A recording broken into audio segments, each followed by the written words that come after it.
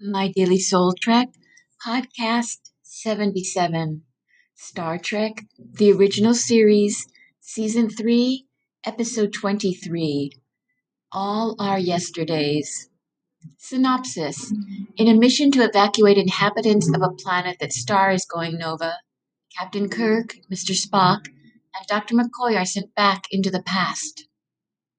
The most interesting thing about All Our Yesterdays, from a depth psychological perspective, is that it gives us an idea of what Mr. Spock's ancestors were like on Vulcan before they turned to logic and the suppression of emotion for their survival.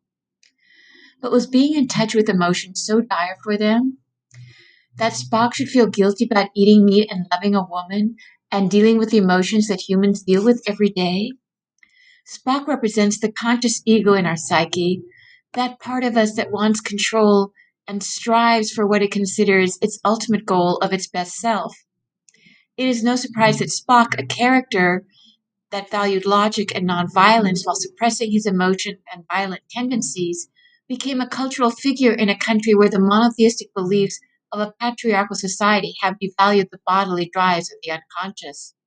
Yet, although Spock's personality traits are so valued in Western civilization, a question does arise.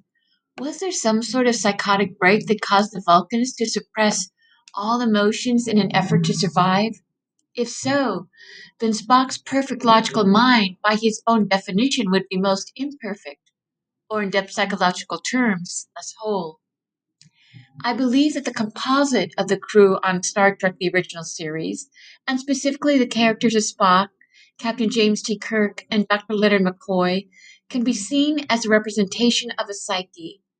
Spock representing the logos, or rational logic, McCoy symbolizing the eros, irrational emotion, and Kirk a physical manifestation of the union of these opposites.